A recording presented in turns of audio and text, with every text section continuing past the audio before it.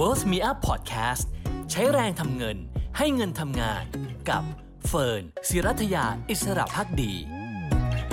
ถ้าพูดถึงทองคำนะคะถือว่าเป็นสินค้าที่คนไทยคุ้นเคยที่สุดก็ว่าได้นะคะเพราะว่าตั้งแต่เด็กเราก็จะได้ทองคำในการรับขวัญ นะคะโตขึ้นมาไม่ว่าจะเรียนจบรับปริญญาแต่งงานหรือแม้แต่ผู้ใหญ่เองก็จะได้ทองคำเป็นของที่หลายคนมอบให้ด้วยการแสดงความยินดีหรือไม่ก็อยากจะให้เป็นของขวัญ นะคะวันนี้เราเลยอยากชวนคุณผู้ชมมาคุยกันดีกว่าว่าแล้วถ้าเราอยากเกษียณสุขทองคำจะช่วยเราได้อย่างไรบ้างรวมถึงเป็นไปได้ไหมนะถ้าเรา60ปีแล้วยังไม่เกษียณนะคะวันนี้มาคุยกับคนหนึ่งที่เป็นผู้หญิงเก่งแล้วก็เป็นผู้ที่ทำให้อุตสาหกรรมทองคำบ้านเราเนี่ยนะคะเปลี่ยนไปในหลายมิติทีเดียวนะคะคุยพร้อมกันนะคะกับทางด้านของคุณพวรรณ ณวัฒนทรัพย์นะคะซึ่งเป็นประธานเจ้าหน้าที่บริหารบริษัท YLG Bullion International จำกัดหรือว่า YLG คุณดาอยู่กับเราแล้วค่ะสวัสดีค่ะคุณดาคะสวัสดีค่ะคุณเฟิร์นขอบคุณมากนะคะเจอคุณดาทีไรไม่พูดเรื่องทองคำนี่ที่อยู่ตรงหน้าก็คงไม่ได้นะคะ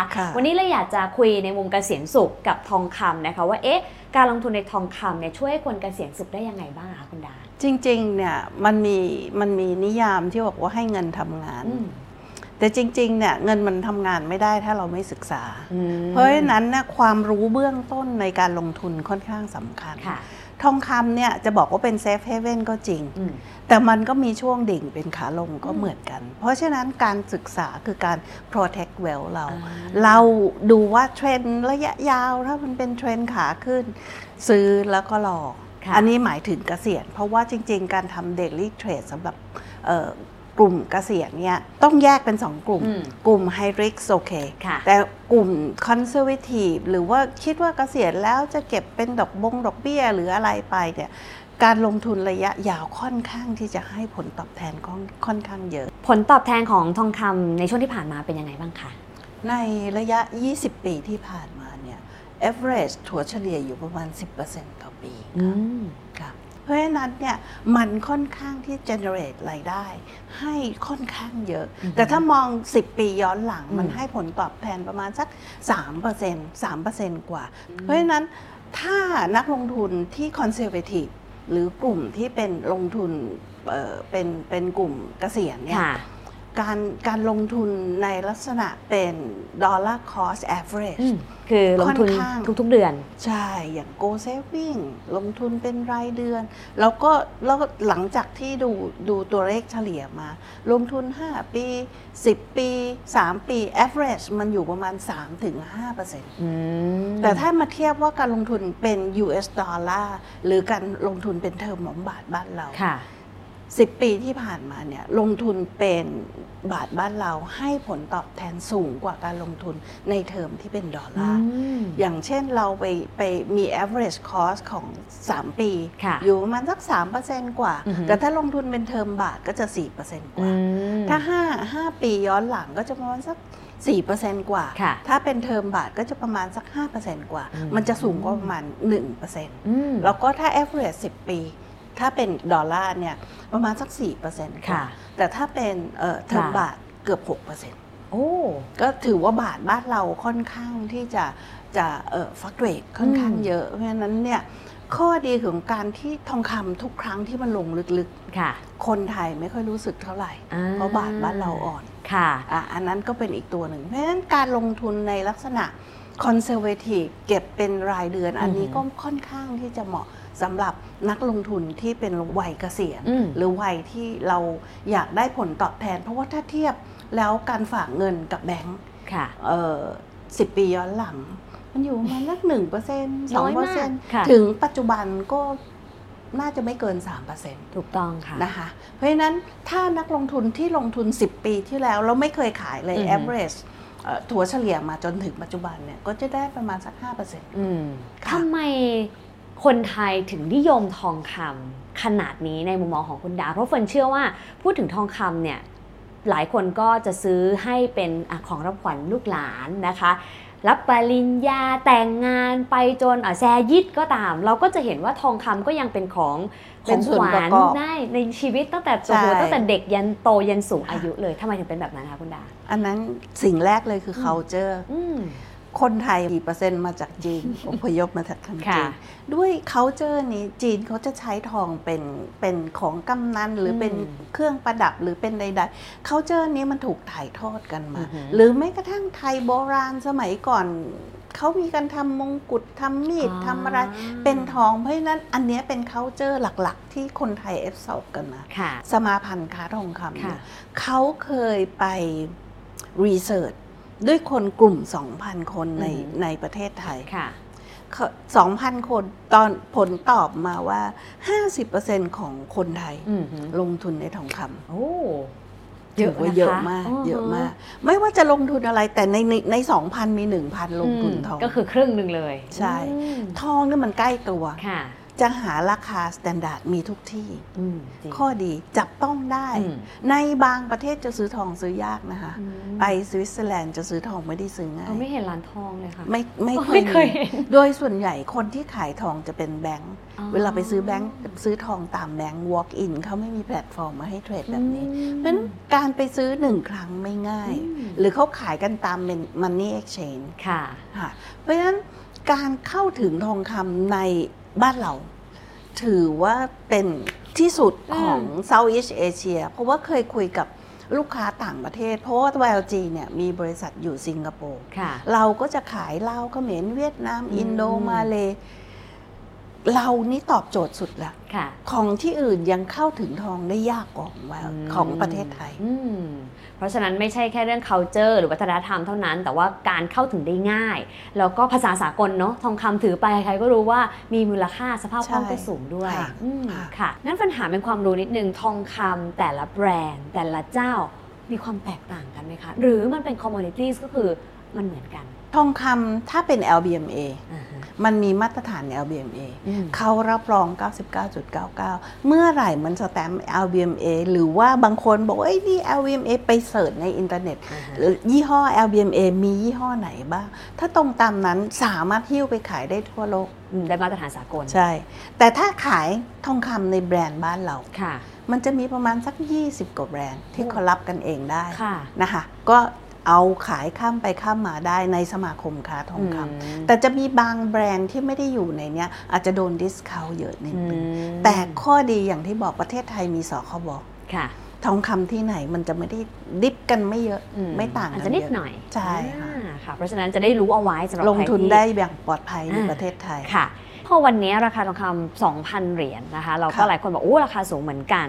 ถ้าจะเริ่มสะสมคุณดามองว่าใช่จังหวะหรือเปล่าหรือว่าเรามีโอกาสเห็นราคาทองคำย่อลงมาต่ำ 2,000 เหรียญแบบที่เราเคยเห็นในช่วงก่อนหน้านี้ไหมหรือขึ้นแล้วขึ้นเลยคะเรากลับมาดูเรื่องการถัวเฉลี่ยต้นทุนที่เมื่อกี้พูดถึง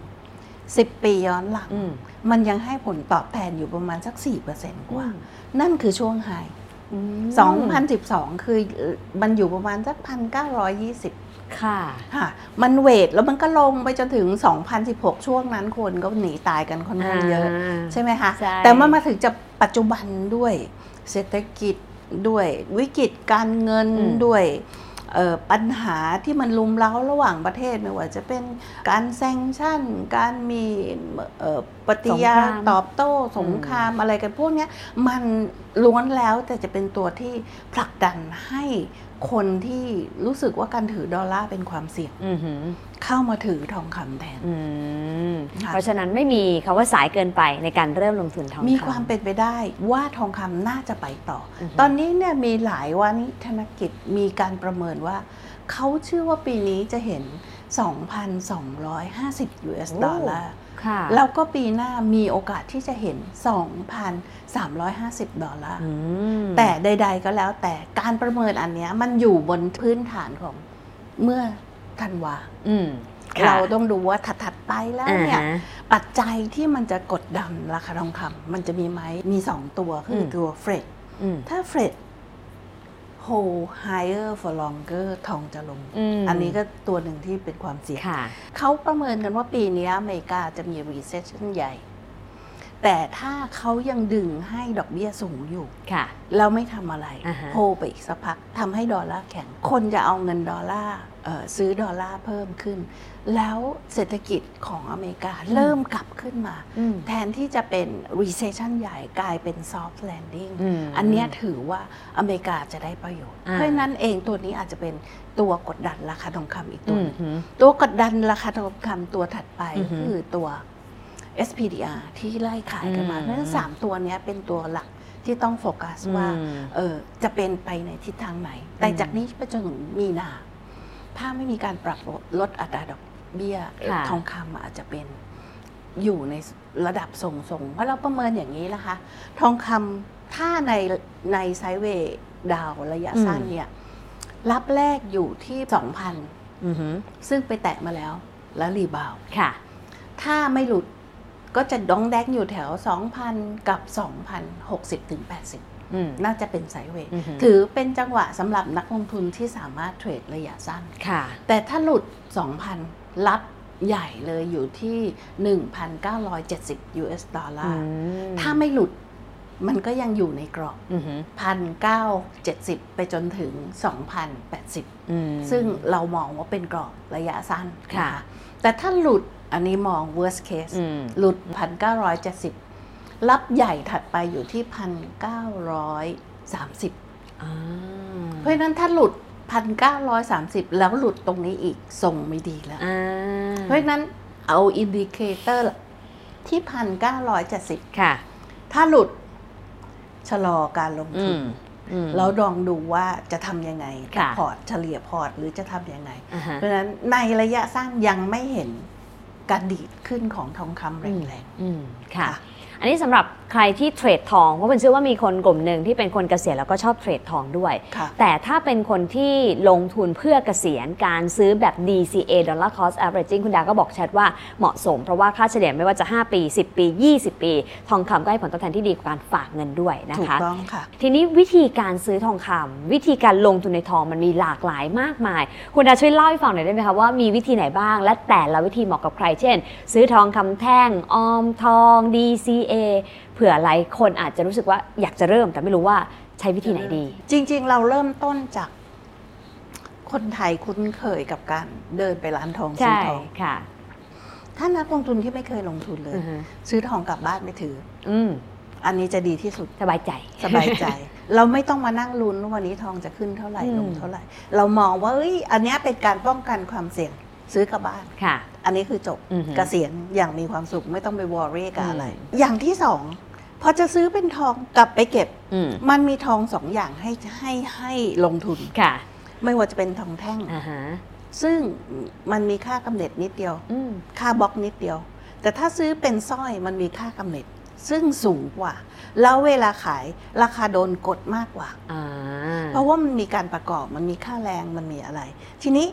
ถ้าซื้อเป็นสร้อยถือว่าลงทุนแต่ได้สวมใส่ได้โชว์ออกอันนั้นก็เป็นอีกหนึ่งวิธีได้ใช้ด้วยใช่แต่ถ้าสมมุติว่าซื้อเป็นแท่งอันนั้นไปเก็บก็จะมีเก็บน้อยก็ไม่เป็นไรเก็บมากก็เป็นความเสี่ยงที่อยู่ที่บ้านอีกอันนั้นหรือว่าจะเก็บก็บางคนก็เอาไปเก็บกันที่ตามธนาคารก็อีกเรื่องหนึ่งอันนี้เป็นการลงทุนอย่างที่หนึ่งการลงทุนอย่างที่สองไม่ต้องไปซื้อตามร้านเลยก็คือว่าเปิดพอร์ตกับ วายแอลจ ซื้อขายเราเทรด24ชั่วโมงมีการวางเงินมัดจำ 50,000 บาทต่อ1กิโลถ้าคนลงทุน10บาทก็ถัวไปตามเปอร์เซ็นต์เทรดเลยนะคะก็สามารถวางเงินมัดจำซื้อแล้วก็ขายหรือฝากไว้กับ วายแอลจ ก็ได้เพราะเวลาจะขายไม่ต้องหิ้วทองกลับมาอันนี้เป็นการลงทุนอย่างที่สองการลงทุนอย่างที่สามคือการลงทุนแบบ DCA ก็คือการลงทุนเป็นถัวเฉลี่ยนะคะการถัวเฉลี่ยเพราะฉะนั้นเนี่ยระบบของ วายแอลจ เราเรียกว่าระบบใหม่ก็คือ Get Go ซึ่งระบบนี้ วายแอลจ เจนมาประมาณสัก 3-4 ปีละมันสามารถที่จะฝากได้ไม่ต้องคุยกับใครไม่ต้องคุยกับเซลล์คุยกับระบบเปิดมาปุ๊บ Register ออนไลน์สามารถเลือกวันที่อยากลงทุนเองได้ไม่ว่าจะลงวันไหนเพราะว่ามันจะสมมติเลือกวันที่1ของทุกเดือนของวันที่1มันจะตัดเงินจาก จากนักลงทุนแล้วพอสิ้นวันถ้าเป็น94ตัวมันก็จะตัดตอน AM fixing เป็นราคา fixing แต่ถ้าเป็น 96.5 ก็จะปิดที่ราคาสมาคมจะเอาทองเข้าให้ทุกสิ้นวันประมาณสัก 5 โมงเย็นสมาคมปิดเลือกวันไหนก็ได้ใน30วัน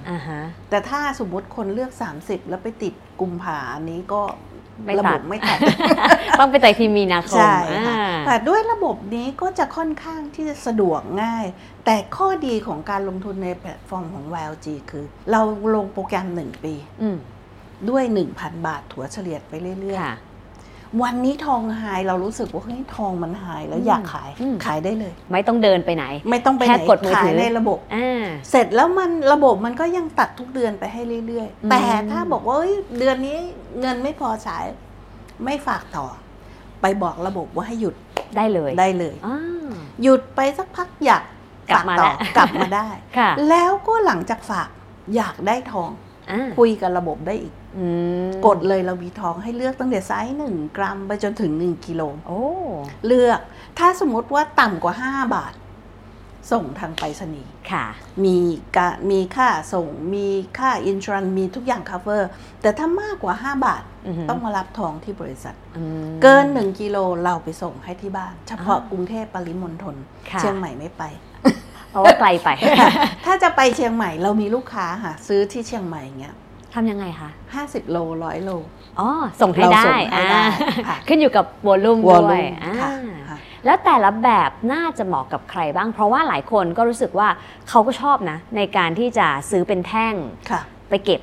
แต่บ้างก็บอกว่าDCA ก็ดีเขาก็เลยไม่รู้ว่าอย่างตัวเขาเช่นอย่างคนที่รุ่นใหม่หน่อยหรือคนกำลังเกษียณหรือคนเกษียณแล้วเรามีความแตกต่างของกลุ่มผู้ลงทุนของ YLG ในแต่ละแพลตฟอร์มไหมคะเรามีทั้งหมดเนี่ยอยู่6แพลตฟอร์มเพราะฉะนั้นในแต่ละแอปพลิเคชันแต่ละแพลตฟอร์มก็มีลูกค้าที่หลากหลายด้วยเหมือนกันเป็นคนละกลุ่มเลยค่ะอย่างคนที่อยู่ในแอปพลิเคชันเป๋าตังค์เนี่ยเร้งของอายุจะอยู่ประมาณสัก25จนถึง50คนที่อยู่ในระบบดั้งเดิมจะอยู่ประมาณสัก35ถึง70คนที่อยู่ใน Get Go จะอยู่ประมาณสัก20เพราะเราจะมีเลเวลห้ามต่ำกว่า20ไปจนถึง50 average เพราะฉะนั้นแต่ละกลุ่มโพสต์ที่ product ที่เราทำมาให้เพื่อตอบโจทย์นักลงทุนที่ลงทุนทองคำทุกรูปแบบถ้าถือว่าเรา cover ที่สุดค่ะคือไม่ว่าคุณจะเป็นใครเป็นกลุ่มไหน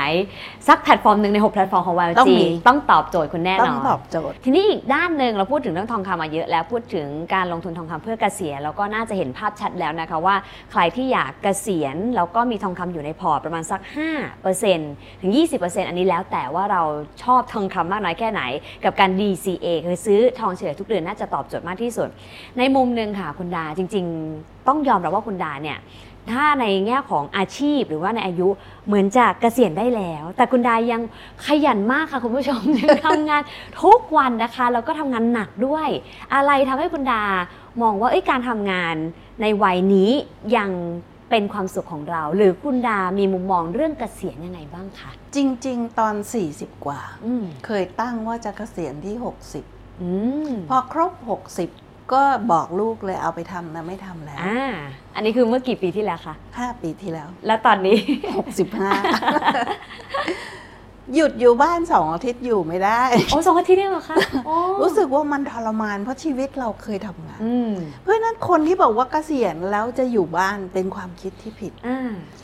ไม่ได้เรียนรู้ไม่ได้เจอผู้คนนั่งอยู่กับบ้านคุยอยู่คนเดียวเพราะเวลาอยู่บ้านลูกเลิกไปทำงานกันหมดเพราะฉะนั้นการทำงานเพียงแต่ว่าเราลดแอคทิวิตี้ลงได้เรียนรู้ได้เข้าสังคมเพราะฉะนั้นเราคิดว่าการทำงาน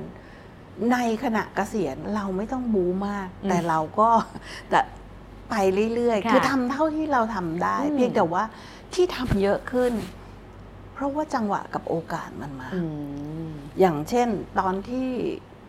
เราไปขยายที่สิงคโปร์รัฐบาลสิงคโปร์ก็มาเชิญ YLG ไปบอกว่าเขาต้องการจะเป็นหับใน Southeast Asia เขาก็มาเชิญ Big Player ใน Southeast Asia โดยที่ไทยก็เป็นหนึ่งในเป้าหมาย ประเทศไทยเนี่ยเป็นอันดับ3ของเอเชียอันดับ1คือจีนอันดับ2คืออินเดียไทยเป็นอันดับ3ในด้านไหนนะคะในด้านคอนซูมทองคำแล้วคิดดูว่า population เรากับเขามันคนละเรื่องเขา1,000 ล้าน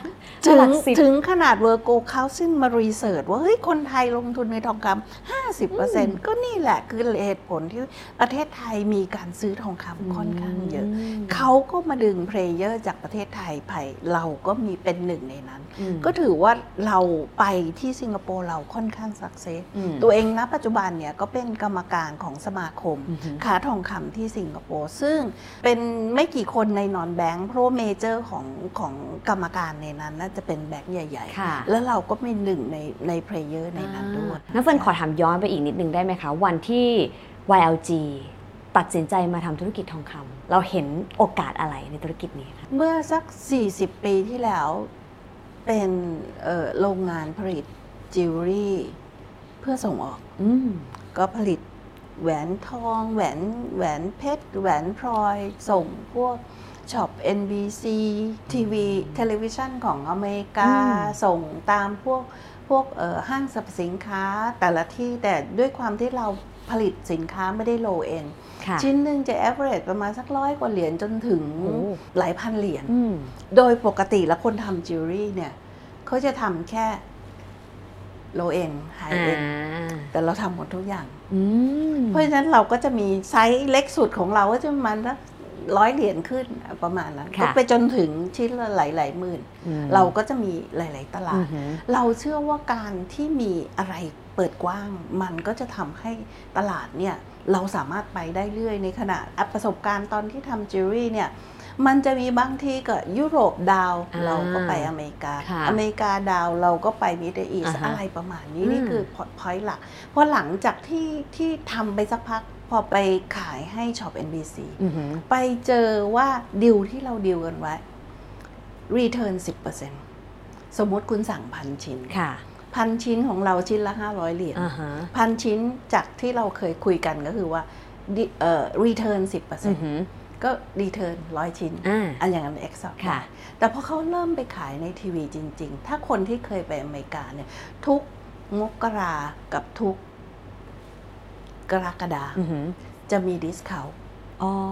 เพราะฉะนั้นเขาจะมี cross out sale เพราะฉะนั้นไปจนถึงเซสชันนั้นเมื่อไหร่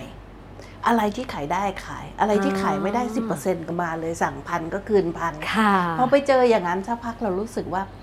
เราไม่ใช่แบงเกอร์เราก็เลยเริ่มมองหาว่าธุรกิจไหนที่มันแคชชี่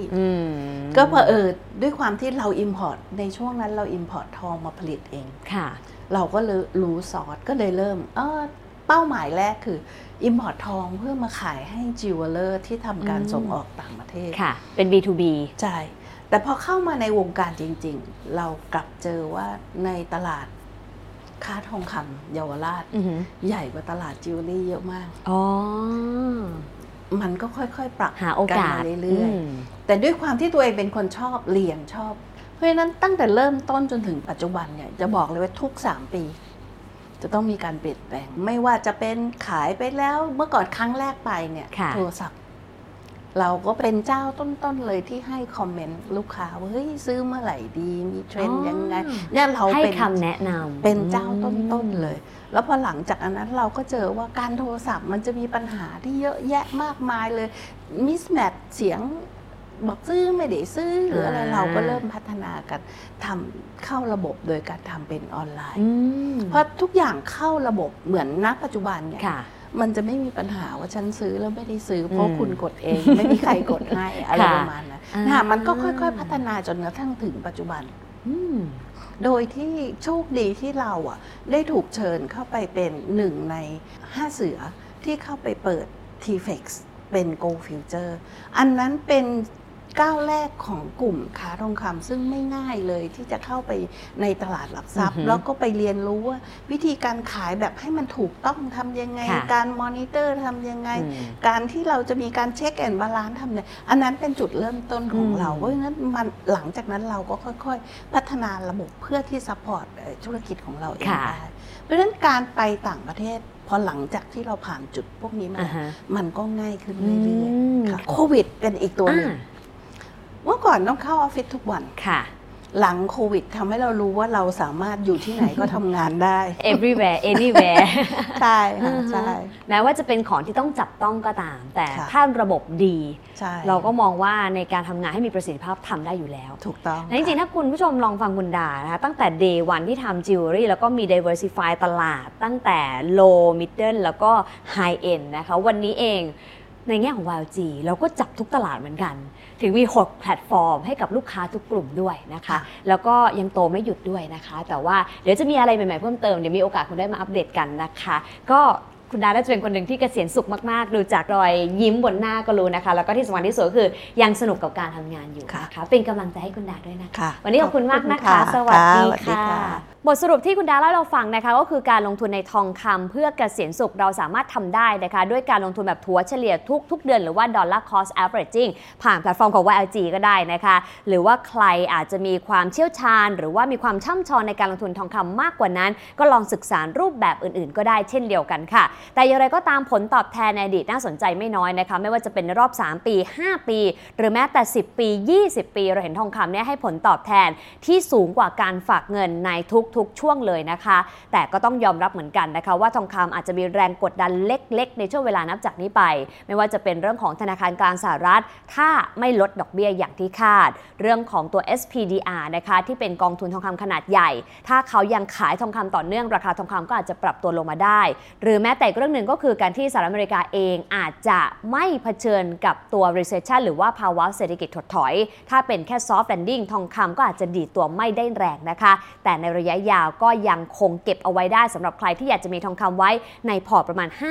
5-20% ด้วยกันค่ะและที่สำคัญที่สุดนะคะคุณดาก็เล่าให้ฟังว่าสถิติย้อนหลังเนี่ยพบว่าการซื้อทองคำด้วยเงินบาทดูเหมือนว่าผลตอบแทนจะดีกว่าการซื้อด้วยเทอมดอลลาร์สหรัฐประมาณสัก 1% ต่อปีโดยเฉลี่ยนะคะก็เป็นเทคนิคเล็กๆน้อยๆที่เราน่าจะนำไปปรับใช้ในการลงทุนทองคำของเราได้ด้วยเช่นกันค่ะส่วนนี้เวลาของเกษียณสุขหมดลงแล้วนะคะหวังว่าการลงทุนในทองคำจะช่วยให้คุณเกษียณสุขได้ไม่มากก็น้อยนะคะแล้วพบกันใหม่เกษียณสุขตอนหน้าค่ะ